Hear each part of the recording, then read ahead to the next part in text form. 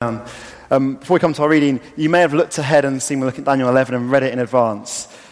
It's a weird, freaky chapter, which is quite hard to understand. So I've got two things to help you. First up is this. It's a book called Fearless. It's got the whole of Daniel done for young people, and it is the best book I've read on Daniel. It's so short, so easy to read and understand, and makes really hard chapters really simple. So if you want to kind of look back over Daniel and understand what's happened in it, get that book. I've got a couple of copies. If you want one, grab me, I'll give it to you. You can read it. It's brilliant, called Fearless. The second tip is in Daniel, often like the plain thing's the main thing, right? So the big, plain, obvious thing is kind of what Daniel wants you to get out of the passage.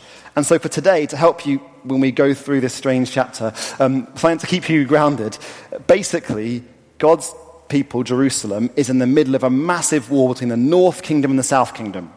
If you get lost, get back there. Katie's going to come and read the Bible to us, and Dan's going to come and proclaim God's word for us. Katie. Okay, so let's do Daniel chapter 11. So if you look at page 897 in your church Bibles, or it'll be on the screen. So starting at verse 1 and all of Daniel chapter 11. And in the first year of Darius the Mede, I took my stand to support and protect him. Now then, I tell you the truth, 3 more kings will arise in Persia, and then a 4th who will be far richer than all the others. When he has gained power by his wealth, he will stir up everyone against the kingdom of Greece. Then a mighty king will arise, who will rule with great power and do as he pleases. After he has arisen, his empire will be broken up and parcelled out towards the 4 winds of heaven. It will not go to his descendants, nor will it have the power he exercised, because his empire will be uprooted and given to others. The king of the south will become strong, but one of his commanders will become even stronger than he and will rule his own kingdom with great power. Some years after, they will become allies. The daughter of the king of the south will go to the king of the north to make an alliance, but she will not retain her power, and he and his power will not last. In those days, she will be betrayed, together with her royal escort and her father and the one who supported her. Someone from within her family will arise to take her place. He will attack the forces of the king of the north and enter his fortress. He will fight against them and be victorious. He will also seize their gods, their metal images and their valuable articles of silver and gold, and carry them off to Egypt. For some years he will leave the king of the north alone. Then the king of the north will invade the realm of the king of the south, but will retreat to his own country. His sons will prepare for war and assemble a great army, which will sweep like an irresistible flood and carry the battle as far as his fortress. Then the king of the south will march out in a rage and fight against the king of the north, who will raise a large army, but it will be defeated. When the army is carried off, the king of the south will be filled with pride and will slaughter many thousands. Yet he will not remain triumphant. For the king of the north will muster another army larger than the first, and after several years he would advance with a huge army fully equipped. In those times, many will rise against the king of the south.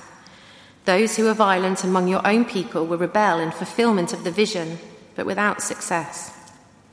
Then the king of the north will come and build up siege ramps and will capture a fortified city. The forces of the south will be powerless to resist. Even their best troops will not have the strength to stand. The invader will do as he pleases. No one will be able to stand against him. He will establish himself in the beautiful land and will have the power to destroy it. He will determine to come with the might of his entire kingdom and will make an alliance with the king of the south. And he will give him a daughter in marriage in order to overthrow the kingdom. But his plans will not succeed or help him.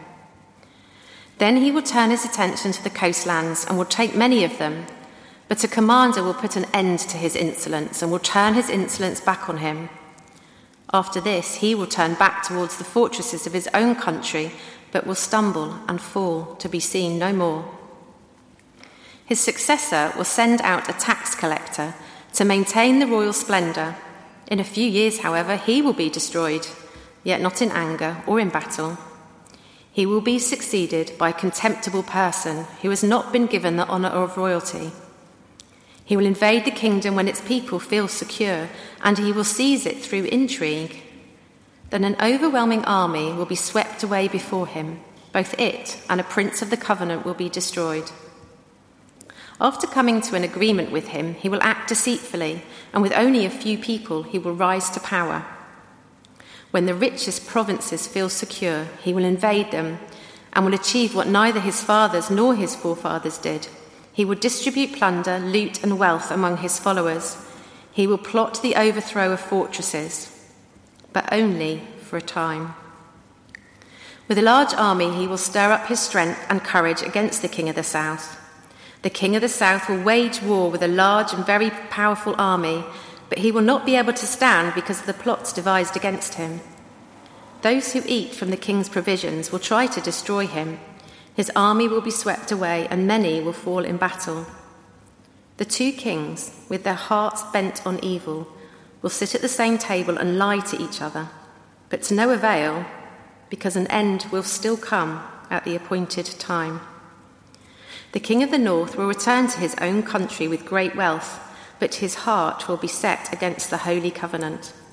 He will take action against it and then return to his own country. At the appointed time, he will invade the south again, but this time the outcome will be different from what it was before. Ships of the western coastlands will oppose him, and he will lose heart. And then he will turn back and vent his fury against the holy covenant. He will return and show favour to those who forsake the holy covenant. His armed forces will rise up to desecrate the temple fortress and will abolish the daily sacrifice. Then they will set up the abomination that causes desolation. With flattery, he will corrupt those who have violated the covenant. But the people who knew their God will firmly resist him. Those who are wise will instruct many, though for a time they will fall by the sword, or be burned, or captured, or plundered. When they fall, they will receive a little help, and many who are not sincere will join them. Some of the wise will stumble, so that they may be refined, purified, and made spotless until the time of the end, for it will still come at the appointed time. The king will do as he pleases. He will exalt and magnify himself above every god, and will say unheard of things against the God of gods. He will be successful until the time of wrath is completed, for what has been determined must take place. He will show no regard for the gods of his ancestors, or for the one desired by women, nor will he regard any god, but will exalt himself above them all. Instead of them, he will honour a god of fortresses, a god unknown to his ancestors. He will honour with gold and silver, with precious stones and costly gifts. He will attack the mightiest fortresses with the help of a foreign god, and will greatly honour those who acknowledge him. He will make them rulers over many people, and will distribute the land at a price. At the time of the end, the king of the south will engage him in battle, and the king of the north will storm out against him with chariots and cavalry and a great fleet of ships. He will invade many countries and sweep through them like a flood. He will also invade the beautiful land. Many countries will fall, but Edom, Moab, and the leaders of Ammon will be delivered from his hand. He will extend his power over many countries. Egypt will not escape. He will gain control of the treasures of gold and silver and all the riches of Egypt, with the Libyans and the Cushites in submission. But reports from the east and the north will alarm him, and he will set out in a great rage to destroy and annihilate many. He will pitch his royal tents between the seas at the beautiful holy mountain. Yet he will come to his end, and no one will help him. I think we better pray.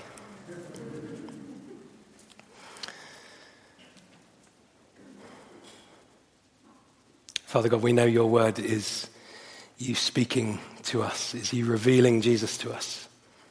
We pray that you would do that tonight through what is a potentially tricky passage. We pray that you would speak to us, speak into our hearts and minds, so that we are changed because of your words this evening. In Jesus' name and in your Spirit's power we pray. Amen.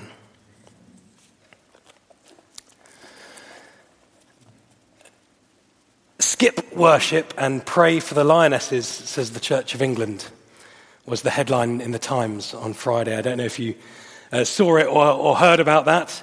Let's hope it was a misrepresented statement from the Bishop of Derby. But either way, it's good to be worshipping together tonight, as you were this morning. But now we have the added bonus of knowing what the score is, or was, and we'll move on. Now, football is definitely not more important than church, and Stephen was reminding us of that earlier. But there is something about football, isn't there, that draws people together. And that means that the World Cup, and it has done this over the years, despite many differences in our country, so often sort of brings a country together in some small way. I don't know if you saw a few weeks back, there were reports of possible extraterrestrial life. They were unfounded. Sorry if that was a spoiler. But if we were to discover life on other planets, then starting an interplanetary World Cup, or Cup, would be the way, I suppose, to draw our country together and the earth together, and to put an end to war. And that is how you link the World Cup to Daniel 11. Because, of course, that's what Daniel 11 is about. Sorry if that's clickbait. It's not about interplanetary football, but it is about war. A war in the Middle East that lasts not just a few months, but generations. And actually, the struggles and battles prophesied in Daniel 11 stand like a template, like a pattern for all of time. And to a certain extent, it can explain every war, every conflict there's ever been. So we're going to dive in. It's worth having your Bibles open on page 897, Daniel 11. And there you will see not only a chapter that Nick has been exceedingly clever and well planned in palming off onto a visiting speaker, but also a complex description of warring kings of the north and of the south. And as a diligent visiting preacher, the first thing that I did to prepare this was that I read the text, and then I worked with commentaries and history books to try and work out which kings and which armies and which nations are in view here in this prophecy in Daniel 11. I distilled my research into this timeline.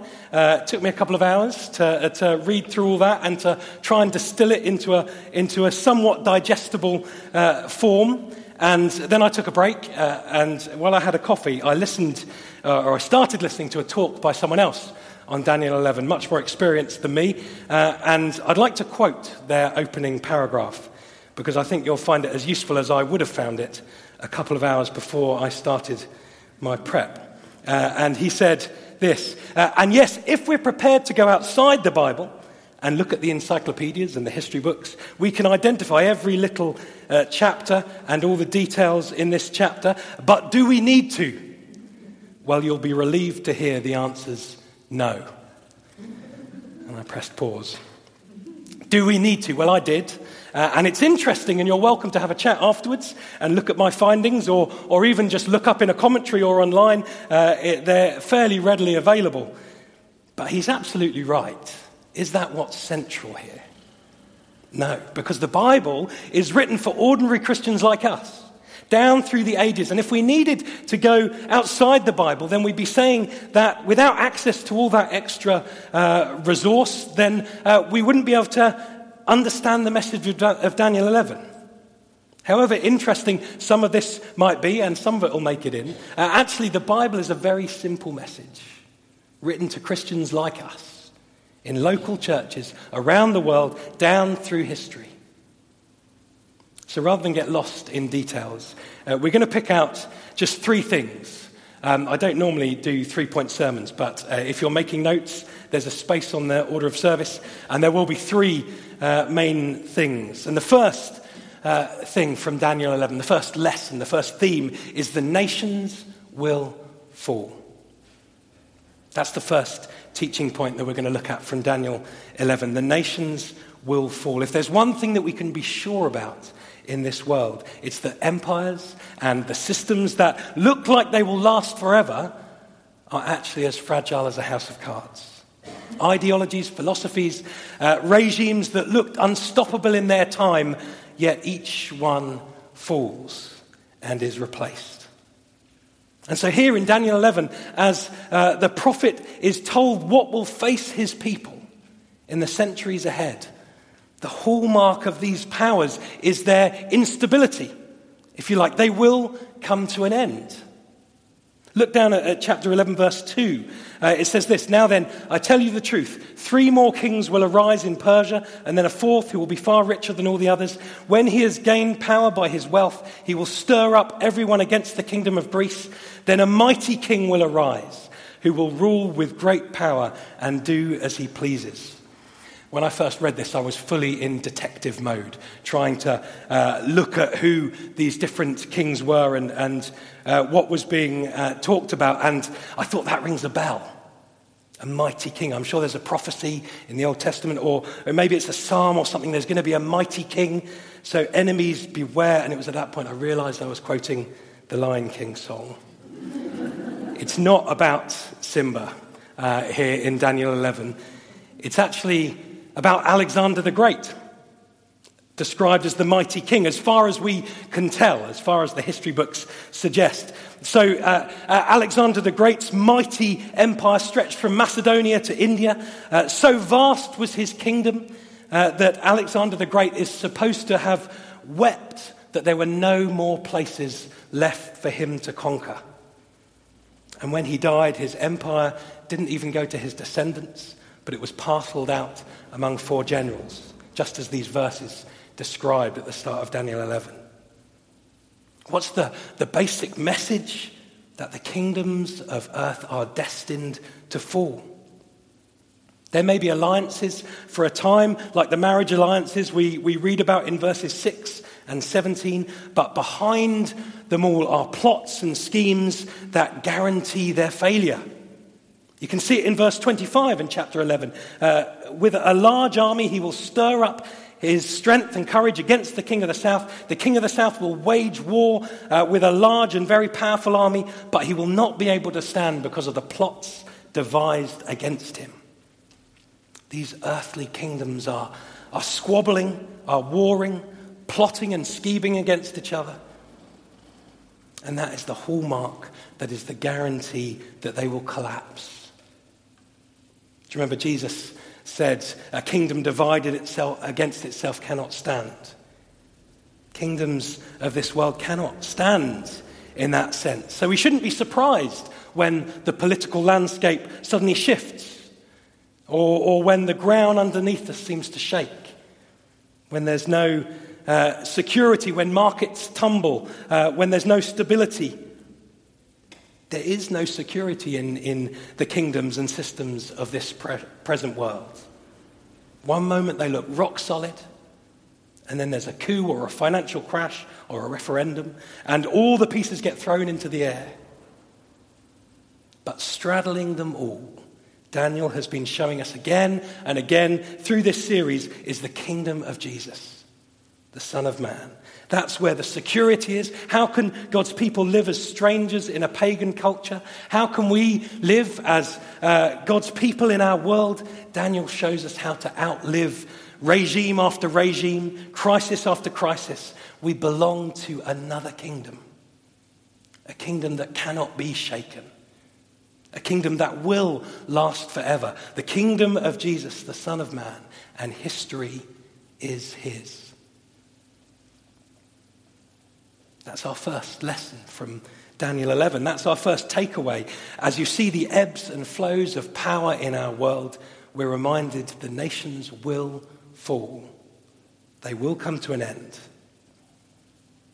But, lesson 2, it's the church that's in focus. The nations will fall, but it's the church that's in focus. The great story of history is the story of the church. Have you ever wondered why, when you read the Bible, you don't see all the famous people being mentioned? Julius Caesar, Aristotle, the Emperor Qin, Plato, they never get mentioned, but instead we get a book full of nobodies in one sense.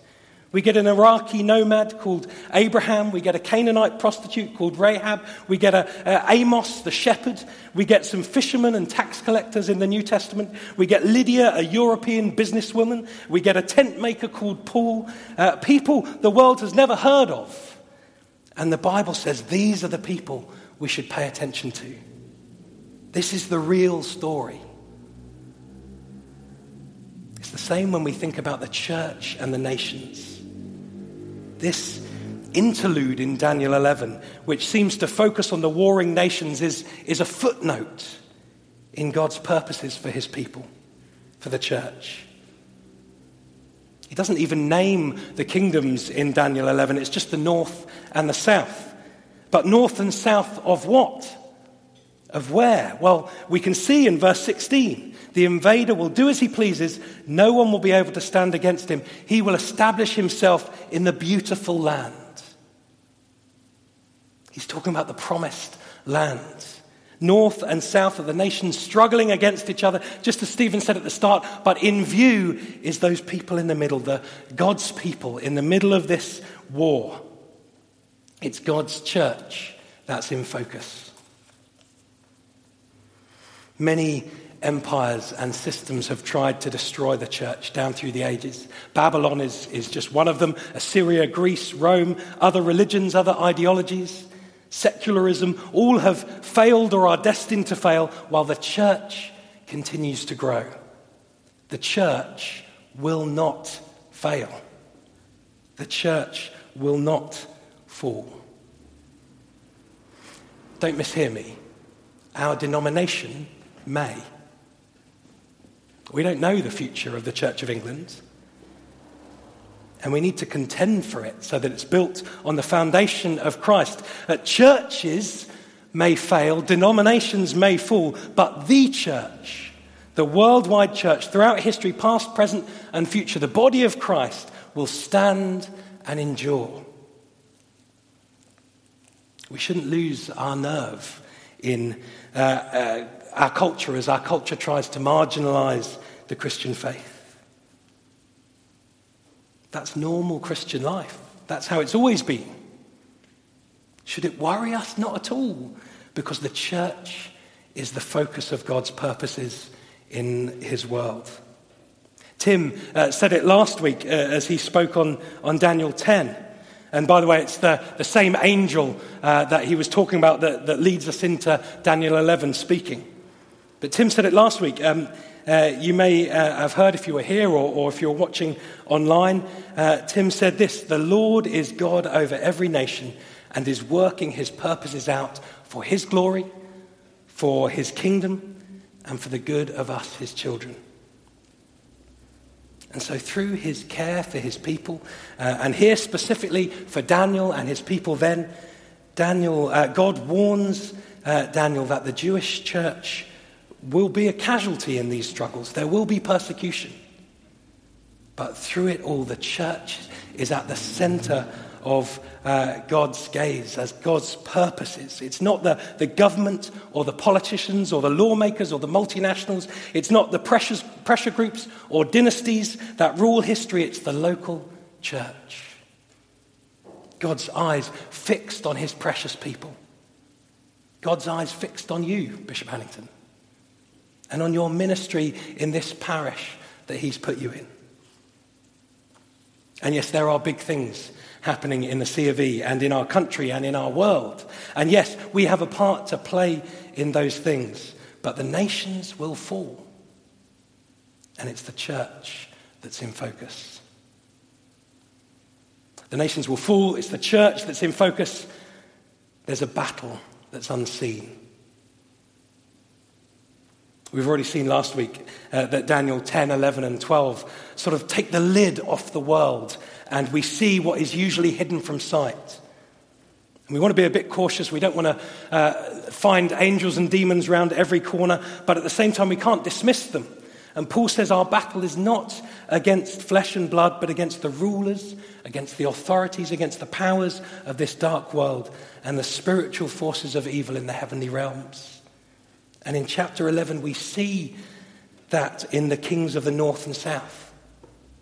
You see, they're spoken of as individuals. The king of the north did this, the king of the south did this, but this is taking in a timescale of centuries. They're spoken of as individuals, but they seem to persist through generations. These two are spiritual rulers standing behind the events of world history as the nations are struggling for supremacy, and through it all, it's the church that is their target. The nations will fall. It's the church that's in focus. There's a battle that is unseen. This isn't a fourth point I'm sneaking in, but it's Christ that writes history. Christ is the Lord of history. Others will oppose the church, empires, kingdoms, ideologies, powers and authorities. But Jesus says, don't be surprised. Expect it. It's this template. The nations will fall. It's the church that's in focus. There's a battle that's unseen, but it's Christ who writes history. If we pay attention only to the headlines, as the years go on that we read in newspapers or see online, it looks like it's empires and systems that are shaping history, whether political, cultural or financial. And we might find ourselves shaken.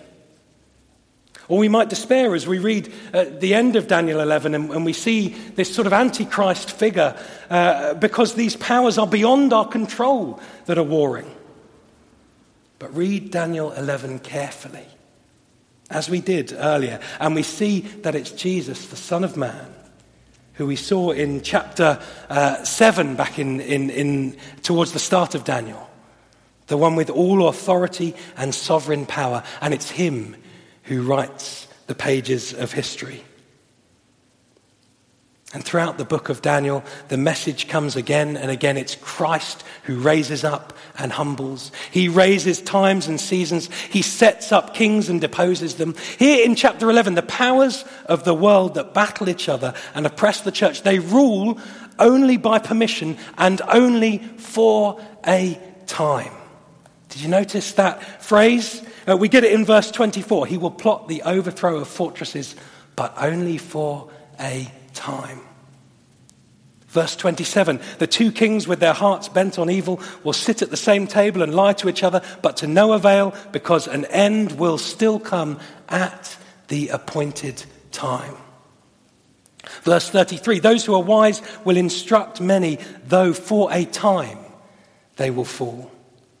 Verse 35, some of the wise will stumble so that they may be refined, purified, and made spotless until the time of the end, for it will still come at the appointed time. It's Jesus on the throne who sets the time for these things, who raises up one and puts down another. It's him who writes the story of history, in whose hands we are safe. What a comfort that would be to the generations after Daniel, as they read God's word, as they read of the terrible events that were still awaiting them, prophesied in this chapter. As testing as the days were for them, things had not got out of control. Jesus was still on the throne, the Son of Man. What a comfort it is for us as we see things happening on the world stage, in our country, in our church.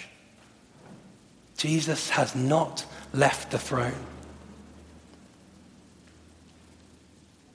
And as you go on next week, I imagine, to Daniel 12, he alone in Daniel 12 and Revelation 5 holds the scroll of history and can interpret it. He alone can write in the book. He is both the writer and the central character of all of history. So let's not lose our confidence.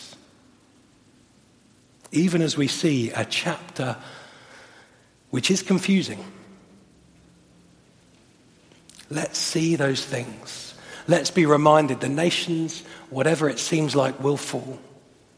The church is at the center of God's focus. There is a battle that's unseen, but it's Christ who writes history. And as we do, let's pray to the one who is in charge on the throne.